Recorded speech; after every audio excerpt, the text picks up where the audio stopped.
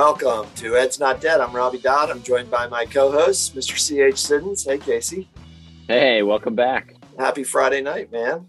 It's good to see you. Good to see you. And, of course, Mr. Peter Crable. Hey, Mr. Krabs. Hey, good evening, Dr. Dodd. And this is Ed's Not Dead. As always, we're brought to you by Pulp Education, a full-service educational media company specializing in leadership, instruction, and 21st century school reform. Dudes, it is awesome to be back. You can find us at Ed's Not Dead PC on Twitter. And, of course, check out the website, edsnotdead.com. We are doing a Friday night recording of END, which I like a lot, I have to say. Yeah, no much pressure to early. Much to the chagrin of my wife.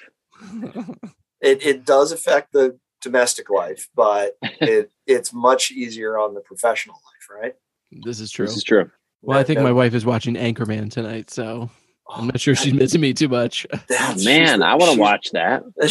She's with Ron. Yeah. Yep. Ron Burgundy. I bet Mr. Siddons can do a couple good. He can do. He's got all the lines. Yeah, come on. The arsonist has oddly shaped feet. That's what The Human Torch was denied a bank loan.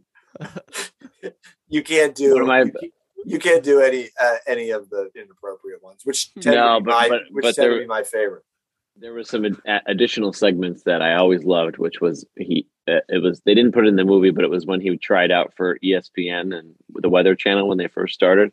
Right. And one of them was for ESPN, and he said, Espen, what the heck does that mean? 24-hour news network? That'll never work.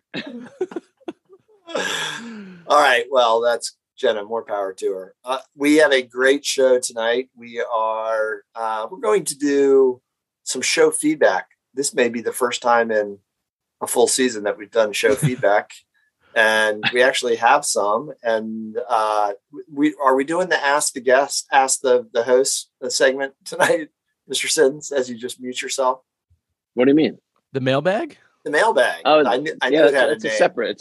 We're gonna do that as its own episode release. Yeah. Oh, that's for people to have during the holiday season. Casey's gonna cold call us and just call out questions, and we're gonna be put on the spot and have to respond to them. All right. That's right. Well, that's okay. Well, I missed the memo on that. It was its own episode. Sorry about that. So we're going to talk about whether math is racist or not, which is an incredibly misleading title to an article that made Mr. Siddons blood boil as he tweeted us this week in the morning, early morning at like clickbait. It was very. I think it was 5:58. Yeah, was that how early it was? It was before 6 o'clock. I'm so sorry. And the exact words were, "It made his blood boil." I did not know I said that so early. So we're going to get into that and a new math framework in California because of their below standard math scores. They have a new monstrous math framework that is largely driven by a very well-known and respected educator at this time, Joe Bowler. We'll talk a little bit about that. But first, let's get into some feedback. Let's hear it, Mr. Siddons. What do you have from the huge Ed's Not Dead following? All right. Well, we have a couple comments. We have from iTunes. Thank you for going on to iTunes. If you rate us on iTunes and you provide comments, it actually helps our visibility on iTunes and other places you get podcasts. So thank you for that. Megan said, amazing content. We appreciate it very much. And then it also said, Robbie, Pete, and Casey do such a good job covering a variety of topics. The guests offer valuable insight as well. I would recommend this podcast to anyone looking to be inspired and informed. Thank you, Megan. Appreciate your comments. Thank you. Wunderbar. And then on Twitter, our old friend Dylan Antonucci, he was tweeting about his favorite podcast, and I threw him some shade and was curious as to why it was not Ed's Not Dead. And apparently we're still in his top queue, in the top 3 maybe. I think he said top 5. Yeah, I'll take top 5. That's fine. It better be a top 5. That better not have just been playing to the crowd that he said that. Listen, I'm going to follow up with him and find out. I think you in should. Person. Well, and look at stats if you could. And I'd like to. I gave him his first job. I'll go back and take it away. I mean, you need to take that right away. Hold that over his head. He should always say we're number one. He's got a living wage right now. And then we got some feedback from our old friend Francis Frost, who has been a fan, and Ed's Not Deadhead since really day one. And we got some back and forth about Thanksgiving food choices and some questionable choices about whatever corn casserole. No idea. She and I, we were on a Zoom call recently, not our own, but a large group that we're on. And she mentioned the corn casserole. And I have some screenshots, Francis, of the corn casserole that, yes, I'm supposed to text you. I will do that. And thank you. She has been 5 seasons. She has been with us the whole way. Yes, absolutely. She used to get highly irritated with us back in the early days. I don't know if she does anymore. Well, she is. I hope she leaves us some feedback about her irritation now. I mean, like, we need to get people fired up. That's what gets listens, right? Yeah. So, and last for our set of feedback from a listener, Sarah, who said, and it's not my wife, who I don't think Sarah listens to our podcast. Do you, Sarah?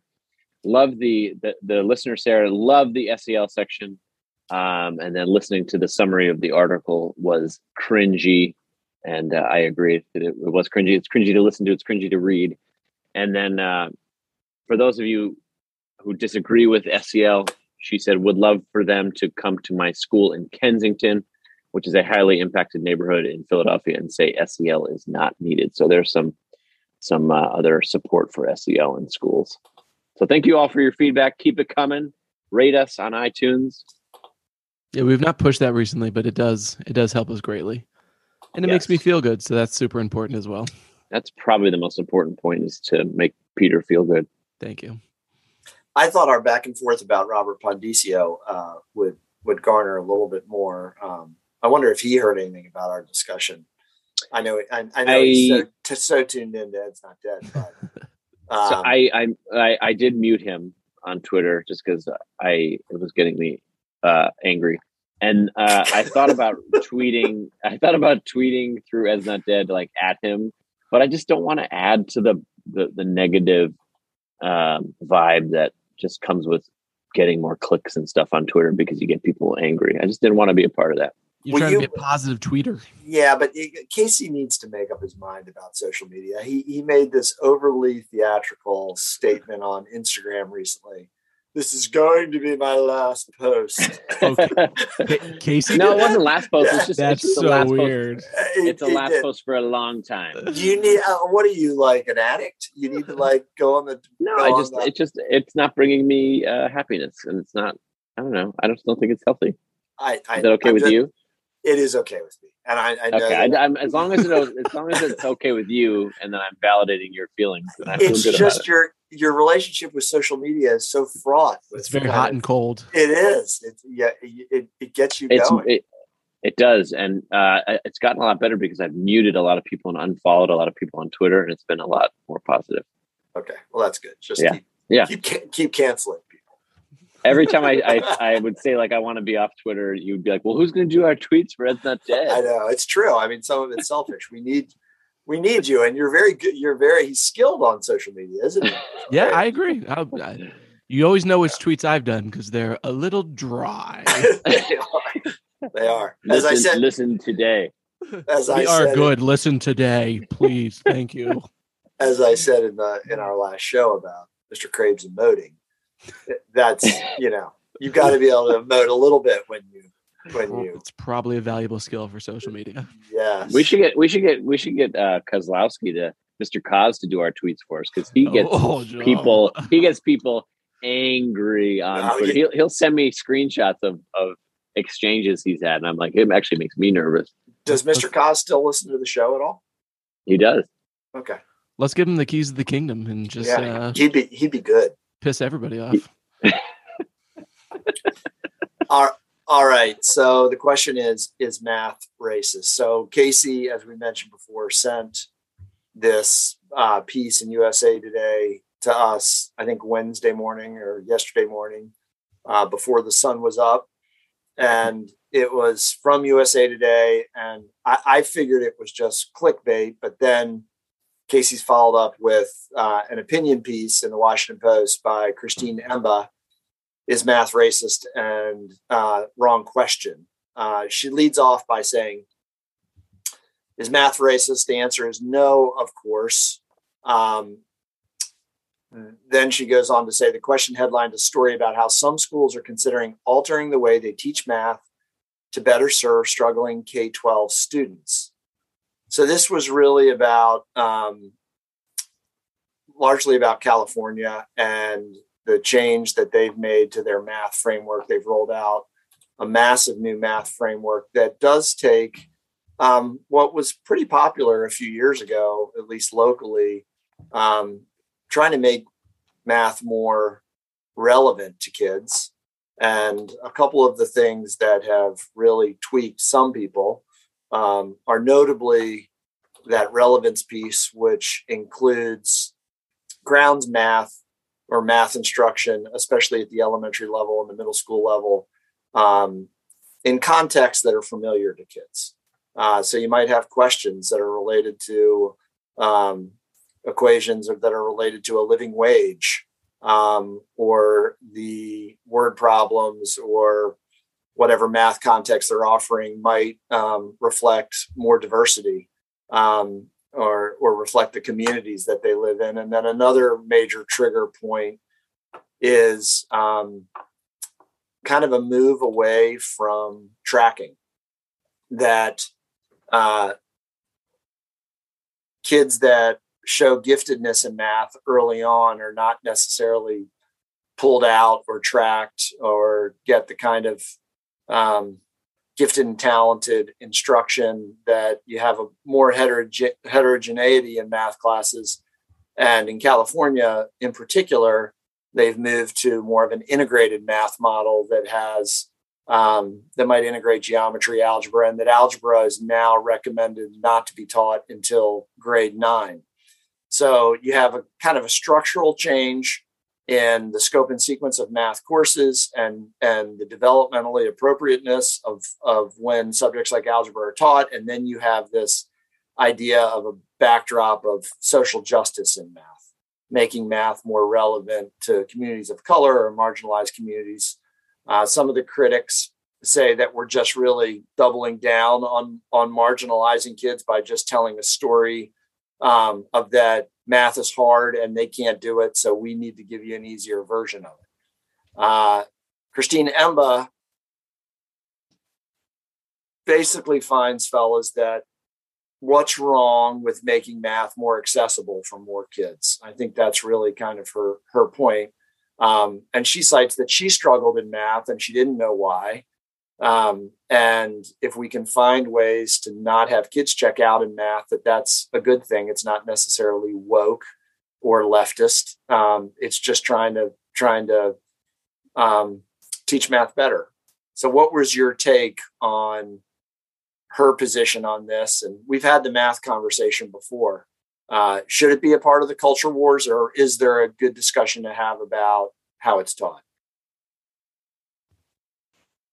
I when I sent that article to you, first of all, sorry for sending it at 5 in the morning. I didn't realize I was sending it so early. What was that? Yes, you did. You were up and you sent it. I said I didn't mean to. I didn't know. It just was like it was impulsive. Anyway, I think the first thing I wanted to share was the USA Today article itself. They changed the headline, first of all. Is math education racist? So they changed it to how talking about how, at least the headline shares about how we actually teach the subject. So I think from a broader perspective, it's how the media covers education. It's just another example of the failure of media. And then the other piece of it is it was behind a paywall. Interestingly, it's not behind a paywall anymore. So after they got backlash about the headline and the byline, they clearly opened it up to more people to actually read. And because if you read the comments on Twitter, it wasn't great for teaching, for trying to be more inclusive about how we teach kids. And I think the opinion piece that I shared, Is Math Racist? Wrong Question by Christine Emba.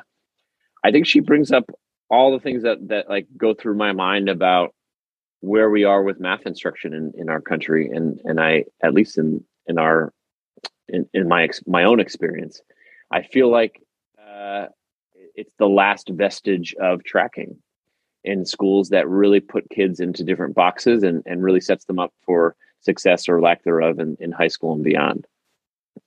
That's just my opening thought. Oh, that's the opening salvo, Mr. Krabs. Well, I don't want to ramble on too much, but I want to hear what Mr. Crable says. And I will tell you, Mr. Crable was one of the first people that I ever heard that years ago, 10 years ago, he was railing against the show-do method of math instruction. Yep. I remember that correctly, don't I, Mr. Krabs? You do, absolutely, yeah. And I think that at the heart of it, in that opinion piece in the Post, where she gets to at the end, talking about the culture, the question should be about how to best teach and learn math. I think that in and of itself is an extremely useful and valuable conversation. Yes. I don't know if it's even possible to have that discussion outside of the context of the culture wars, which is unfortunate because it's a valid question. And the bottom line is, like, in this country, nobody knows. We don't have a hardcore data set or example to look at and say, see, look here, this model right here is by far the best, that includes the most groups of kids, that also helps traditionally marginalized kids succeed while also simultaneously pushing kids into advanced tracks. Because at the end of it, and I'm going to shoot right down the middle on this one, I think there are valid arguments on both sides. You know, I do have questions about kids that demonstrate really advanced math aptitude early on, kind of like not being pushed to continue to learn more and accelerated because they can. And to sacrifice what they can do, I think, is an injustice to them. However, on the flip side, and it's not equity. It's not equity. And on the flip side, though, like, for sure, how, you know, teachers play the role of incredible gatekeepers, especially I think at elementary levels. And Robbie, I mean, obviously you know a lot more than me about this, about what class kids go in and what the quote unquote like ideal math student looks like, or how they demonstrate, or how they behave in class. And because math is, as Casey said, one of the last vestiges of tracking, those decisions really early on tend to play out in that same track over the course of a student's educational career. Now, they shouldn't, because you would hope that at some point teachers, you know, whether it's middle school or high school, are able to recognize that, like, a student should be in a different class, a more advanced class. I even hate to say that, but at some point there should be like an ability to move around. But because of how things are so siloed and segmented in math education, that everybody has this impression that nobody can ever skip a math class and be successful. So you can never skip algebra, or you couldn't skip geometry or whatever to get into like the next level class. And I don't know if that's true or not, but that's just the pervasive thinking that I see, that kind of really holds students that could be in different, more advanced, more whatever classes from being in those classes. What's the argument for, and this is, I guess not being a math teacher puts me at a disadvantage in this, but like there's an argument to be made for whether it's social studies or English or other courses that are not math, that you could section out kids of differing abilities. So whether it's their vocabulary understanding, or their understanding of current events, or their understanding of different social studies concepts. I mean, could you not create a higher level course for social studies that incorporates more advanced thinking or more out of the box thinking? I mean, couldn't you not do that? Could you not do that? Could you rephrase that question? Could you do it? Sorry, it's poorly phrased. It's like, why don't we? I mean, you could easily create a higher level or advanced social studies class, couldn't you? I mean, you're saying the argument I made could be made for any class. Well, yeah, because we have like these different sections of math in different schools, right? And you have to do one to get to the other. but yet when I look at my students in social studies, like I have students who are, their ability to reason is different than other kids. Their ability to acquire or their understanding of different vocabulary is different. Their ability to think through arguments and different ideas in social studies is different. So I just feel like I struggle to understand personally why we can't make math that's more heterogeneously mixed based on where they are in their understanding of math concepts. That's where I'm at. No, I think, yes, the answer is, once upon a time at the elementary level, it was not uncommon to find regrouping. That's what we called it back in the day, regrouping and reading as well. In other words, in a fourth grade classroom, 3 or 4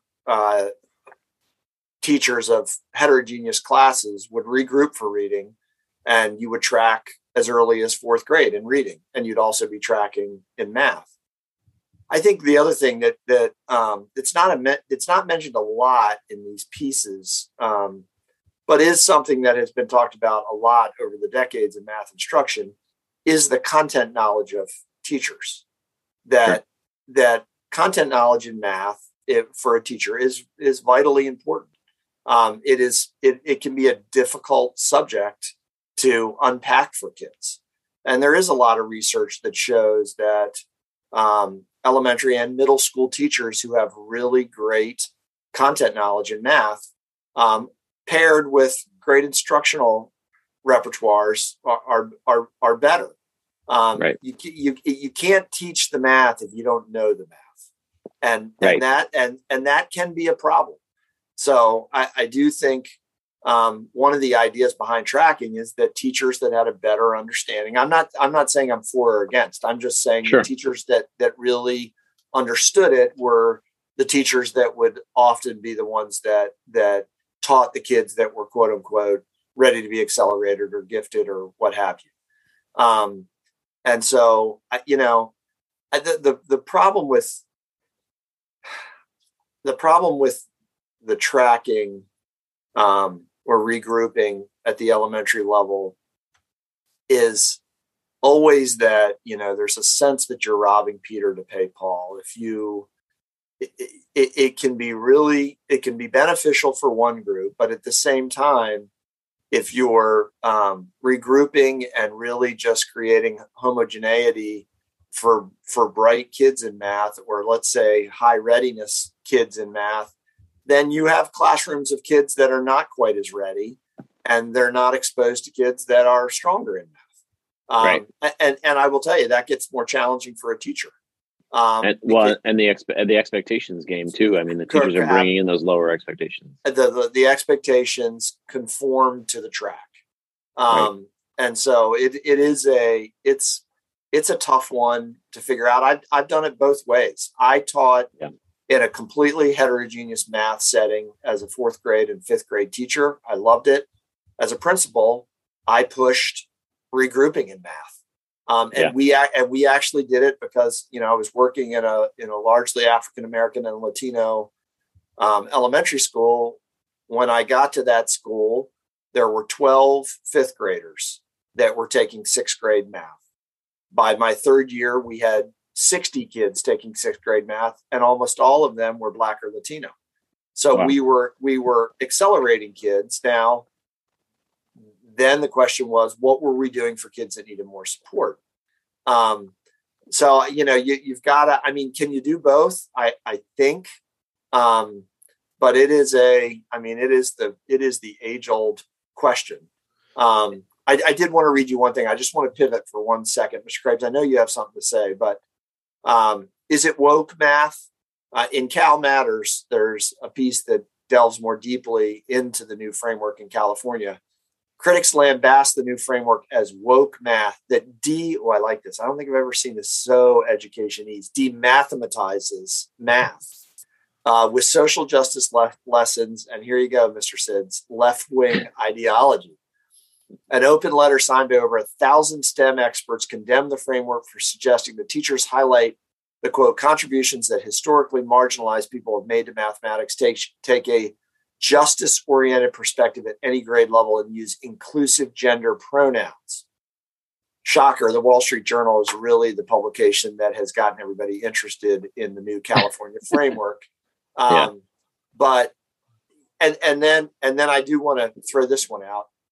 One of the biggest groups in California that has aimed criticism at the new framework are folks in higher ed, and especially folks in the STEM fields in higher ed. And I do think, to Mr. Crable's point, I'm going to shoot right down the middle on this one. Joe Boller pretty much says that they're sitting in their ivory towers and they don't understand public ed, and who are they to comment? But I'll also say, I've talked to you all about the curriculum reform movement in the 1960s. Higher ed has long had a significant and at times positive impact on the development of K-12 curriculum. And to just dismiss their opinions, I think is cheap. Yeah. Yeah. And you segued nicely for me, because I was going to say, sometimes I feel like we get into these binary arguments of track kids or don't track kids, and that's going to solve the problem. Put them, do the highest level of tracking or no tracking whatsoever, and you get stuck in an argument when it's like, well, it's neither. And to your point, I think how math is taught is really at the crux of it, and how kids that are struggling, what are you doing to help them? I'm not entirely convinced that, some of the things that you had mentioned are the key to helping kids understand math better. I do think in general, having math be a little bit more relevant to kids is, as like a general statement, is a good start. Now, obviously there's a lot of debate, and I think they would say we're trying to make it more relevant by putting in word problems from the community, or, coming up with issues that are specifically related to what they deal with and or know. And I do think that there's validity in that. But like you said, I mean, my caricature of math classes is largely shaped on like my experiences, where it was given a textbook and be like, okay, problems 1 to 50, do the odd number ones. Yep. And check your answers in the back. You know what I mean? And really no discussion. You're just a little automaton going through processes and without really understanding. Yeah. True. It's a good one. Without really understanding what you're doing. And culturally, I was a part of the National Science Foundation study on elementary math instruction when I was an elementary school teacher, and I actually piloted Singapore math. So there were a number of elementary schools back in the mid to late 90s that adopted Singapore's nationalized math curriculum. A lot of countries, a lot of high achieving mathematics countries have, God forbid we ever do it, a national curriculum in a subject. And so we taught Singapore math to 4th and 5th graders. I won't go into all the details about how it worked or didn't work, but culturally there are, both in this country and across the world, there are different ideas about how to teach math. I went and saw a mathematician, a teacher, speak at the National Science Foundation in like 1999. Her name was Liping Ma. She wrote a book, Knowing and Understanding Mathematics. And the way the Chinese teach math, which is completely different than our use of concrete materials and manipulatives in elementary schools, is the Chinese show kids multiple algorithms. So their whole way of teaching math is kids need to know as many different kinds of algorithms to solve a problem as possible. We've emphasized at the elementary level for decades that kids need to be able to touch and feel and manipulate materials to represent, kind of moving from the pictorial, from the concrete to the pictorial to the abstract. And that has long been the elementary model. Unfortunately, when you get into secondary education, as Peter has pointed out, it increasingly gets to I show and you do. So I show you this algorithm, you do it, I give you a little support while you do it, and then you practice it till you're blue in the face. And that doesn't work for a lot of kids. Sorry, I totally agree with you, but I also I agree with you, Pete, as well, because like my feelings on math were informed on my own experiences in math in middle school and high school, which weren't great, not terrible, but not great. Certainly a lot of struggles, and I think like is using manipulatives. Is that would you? I actually have never used them, so I'm not making a judgment here. Do you think that's engaging, or is that engaging for kids based on your experience? I think it's engaging, and I think they work. Okay. I think if you use fraction bars to show kids equivalent fractions as a concrete representation of an abstract concept, yes, it can be really helpful for kids. And if you have them sitting, using them, and discussing the math together, math discourse, which you guys have been around long enough to know when that was hip, that those are all good. I mean, they mention as a part of the framework cooperative learning, right? A lot of people still hate that idea in math. But I guess the reason why I brought it up is because at face value, not being a math teacher, not having taught it, of course, using manipulatives for someone who's disengaged from math or struggling in math, for me, it is not at face value engaging. Or maybe the word choice is poor. Maybe it is engaging, but it certainly wouldn't be interesting to me, and doesn't seem like it would be relevant. And that quote in the Washington Post really stuck out to me: is making a subject interesting and relevant so that a student will engage with it isn't, she says, the nefarious liberal plot. It's just good teaching. And I don't know that I've ever experienced math instruction as a student, not as in a public school, where the math was made interesting or in a way that was like made it interesting for the students and relevant to their lives, other than saying, well, you need to learn how to, write a tip someday or something. So I don't know. I don't know that I've ever experienced that myself. And I don't know that it's how widespread it is. And I don't want to make any broad judgments as I normally do. So.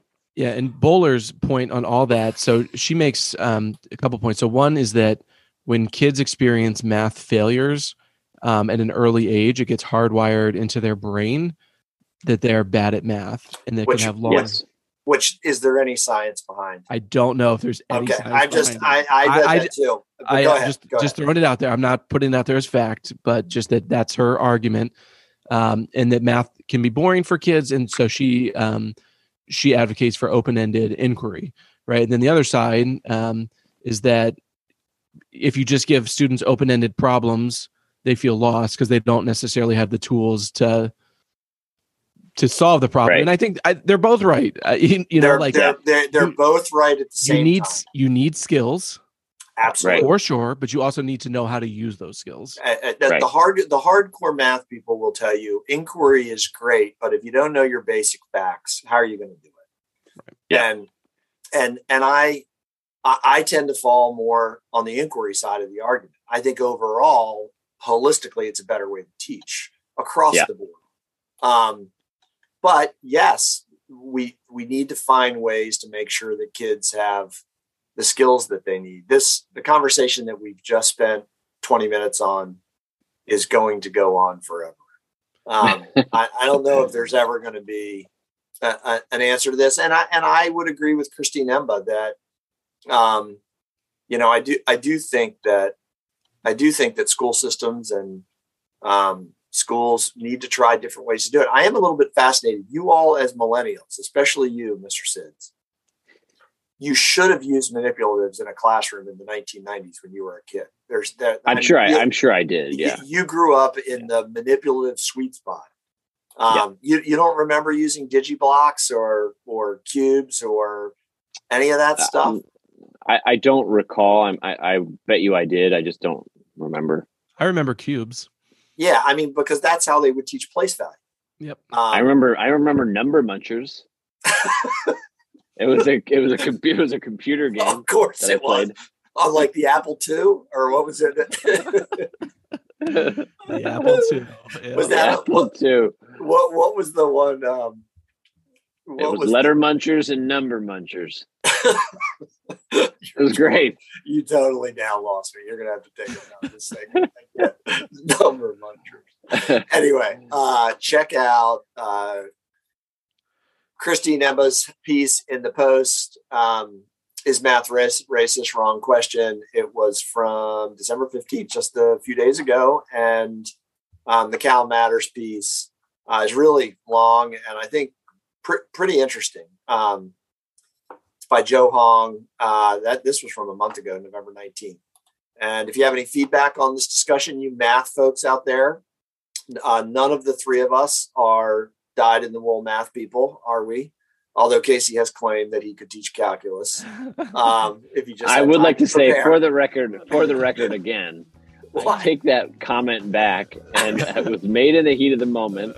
And it's so funny you brought it up because I was actually going to bring it up too. But I do believe that was season 1 of Ed's Not Dead. Yes, that bold statement was made. All right, hit us with some show feedback on our math discussion, and don't go away, folks. We'll be right back.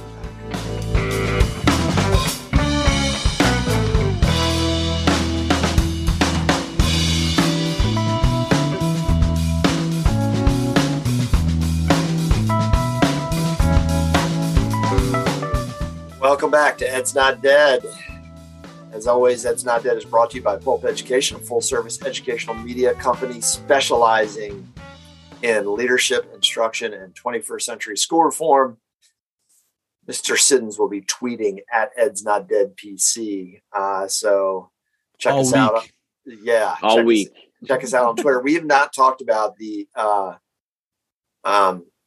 impending holidays, or depending on how you view the holidays. With increasingly as I get older, I view them with stress and dread. Oh dear. I know it's really bad. We were just talking about stress in the when we were on break. But yeah, we gotta before we quit tonight, fellas, we gotta talk about our holiday wish list. All right. What are you wishing for? But before we get to that, I do believe we have a quiz.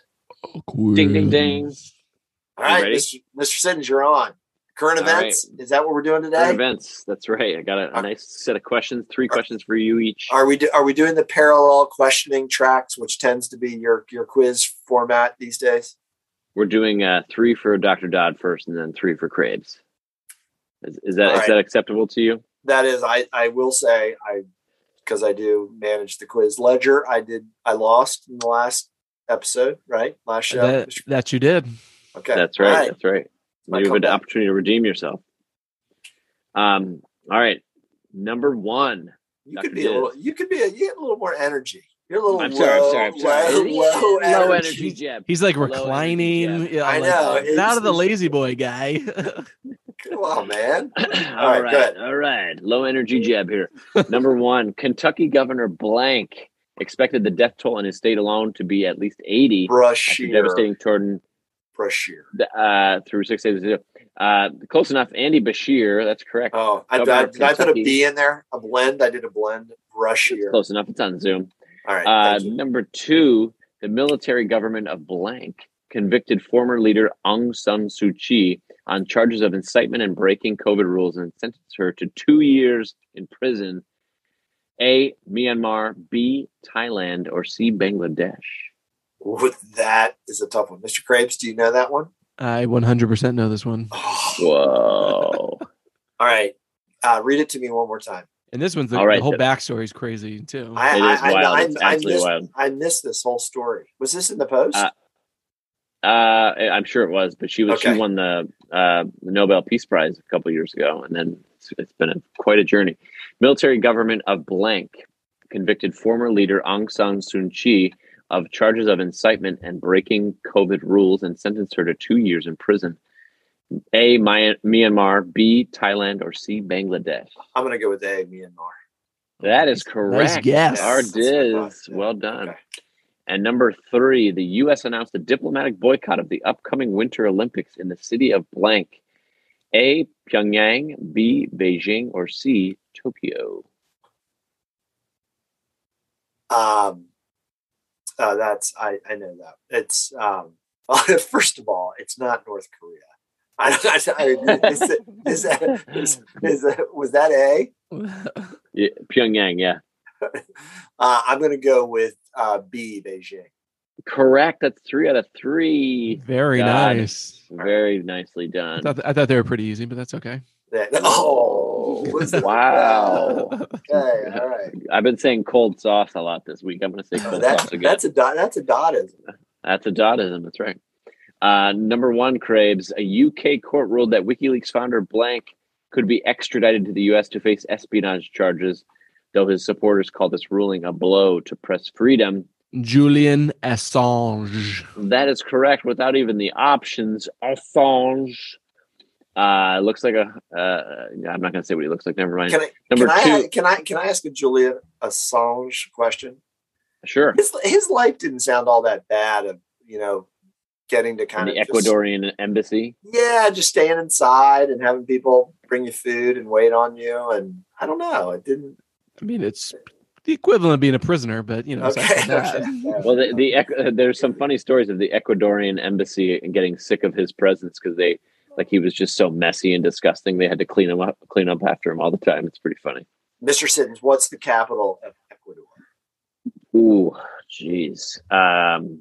I guarantee you Craig will knows this. What's the first letter? A Q. Quito? Very good. Good pull. CH. All right. Okay. Number 2. Sorry. Number 2. Blank was sworn in as the new Chancellor of Germany. A. Klaus Brahl. B. Olaf Scholz. C. Florian Weber. I don't know this one, but that last name, Florian Weber. That's what I'm going with. Is W-E-B-R. Is Florian related to Max Weber? Max Weber? I don't know who that is. Okay. The correct answer is actually B. Olaf Scholz. Okay, Dodd is the winner. I still get a third. Let me get a consolation prize. Give me number 3. All right, number 3. Best-selling author Anne Rice, known for Gothic novels such as Interview with a Blank, died at 80. So this is a good. I got this one because this is a good one. So I went to school in New Orleans. You did. Going by the Anne Rice house was always a thing that people pointed out. So that would be Interview with a Vampire, and she was a native of New Orleans. Yes, that is correct. Well done. She is probably most responsible for creating the vampire craze. And the movie Interview with a Vampire goes down in history as one of Tom Cruise's more unfortunate movie choices. Was it a bad movie? Oh, God, it's awful. It was what year, first of all? Because I feel like I was a little on the young side to like. All right, you're ready. This you're we know how good I am with this, but this is going to be a challenge, right? Mr. Siddons, do you have it queued up? Because I'm going to make a guess. I'm ready to go. All right, Interview with a Vampire is 1992. That's disappointing. 94. Oh, okay. All right. I was 2 years off. I know. I would have given you 1 year plus or minus, but 2, no. Okay. All right. No. Sorry. I will say that Tom Cruise looking like a vampire looks really dumb. It's really. And tell me his hair is not just appalling. It's like slicked back or something. Yeah. Probably, right? It was one of those times where he tried to. He did that a few times. He's done that a few, and he's pulled it off a few times. But that was not. It was just not a good movie. I'm trying to think who the other. Brad Pitt. Oh, it was Pitt. Yeah, it was their pairing. That's right, and it was supposed to be like this, cast of stars. Antonio Banderas. Yeah, he was at like the height of his popularity then. Also, yeah, a bad movie. Interesting. All right, so Dodd wins this week. That's right. All right, so the holidays are upon us. If I am not incorrect, is Christmas on a Saturday? Is it the 25th of Saturday? It is. Yeah. It is. All right. So we are a week away. When this comes out, Mr. Graves, is this coming out? Is this dropping on the 20th? Monday the 20th? You got it. Yeah. That's right. That's right. All right. So we'll be 5 days out from the big day. the Christmas wish list. I know you both still have pulses, so you both still want things, and you are men, boys. You like to get presents. What's on the holiday wish list? What do you want, Mr. Craves? Is it? I'm going to guess something related to an instrument or a tool. I've been looking at instrument stuff and various things. So I don't know yet. And really, I'm all about buying things online, but really, instruments is something you got to go touch and feel. And so I've not done that yet. So that is not quite on the wish list. I did just buy myself one of the smokeless fire pits. The solo stove. I bought a solo stove. Yeah. That's the Boomer Esiason. He trucks that on. He's always talking about that on the radio. So I used it actually for the first time tonight, and we ordered pizza, and we were going to sit outside by the fire, and then about half an hour later, it started raining. So that was unfortunate. Yes, but it was pretty amazing. It really was. I hear awesome. Cool. It works. It was awesome. It works. Yeah, it was A+. Maybe I need to get myself a solo stove. Yeah, how much did it cost? What did it run? Pricey. Yeah, something like that. $200. Okay. All right. Yeah, it was like I got whatever it was I got on sale. It was like $100 off. So, but it was. When you're talking instruments, you're not talking like a full on guitar or bass or anything like that. Are you talking about equipment or? I want a new keyboard. I want a bigger keyboard. Oh. Yeah, so I have like a little 3 octave. An 86 keyer. Yeah, I need more keys. So a lot of the stuff I do, I'm not good, but I need a little bit more room to maneuver on the ivories. Are you doing kind of an Eddie Van Halen transition from the strings from the guitar and bass to the keyboard? You're going to be playing Jump soon. I'm going to find a little synthesizer and rock out. Yeah. It's a new thing. It's challenging. Something you don't really know how to do all that well. So you're kind of figuring it out, and when you accomplish something, you feel satisfied, like you've done something new, and so that's kind of the approach that I'm currently in. That's very cool. It's very growth mindset of you. Yeah, it is very growth mindset. And Mr. Graves is good at that. You are too, Mr. Siddons, and trying new things. All right, Mr. Siddons, what's on the wish list? I want 2 things. One is a season pass to Whitegrass cross country skiing. Oh, you a hardcore cross country skier in recent years. All I need to do is pull up, park anywhere I want, and I walk and I go into the woods. And the second thing is to be left alone. I want to be left alone to sit around and read or do nothing. That's what I want. That is a fantastic. I'm a cheap date. I don't think you're going to get number 2, but I think you might get number 1. Yeah. It's a high probability for number 1. Yeah. Number one sounds likely because it's doable. Yeah. I think that I don't know if the next probably 15 years of your life you're going to get to. No. But if we go to my in-laws, they'll watch Frida and I'll be able to hang out and not be on call. Yeah. What's on the Dodd list? You know what? I've already got it. I getting some new shiny reels. I didn't request any fishing gear. I'm kind of at a point, and maybe Mr. Crable can relate to this with some of his more high ticket musical items. We're gonna go way inside fly fishing, boring here just for a second. Some Orvis gear. Well, I mean, really nice fly rods and nice fly reels it's kind of like golf clubs. They've gotten to the point. I mean, you could lay down $1,500. And then there's not a lot in between. So I'm just not in a place anymore where I would like to get myself a new, really nice outfit, but you don't like to spend money on yourself though.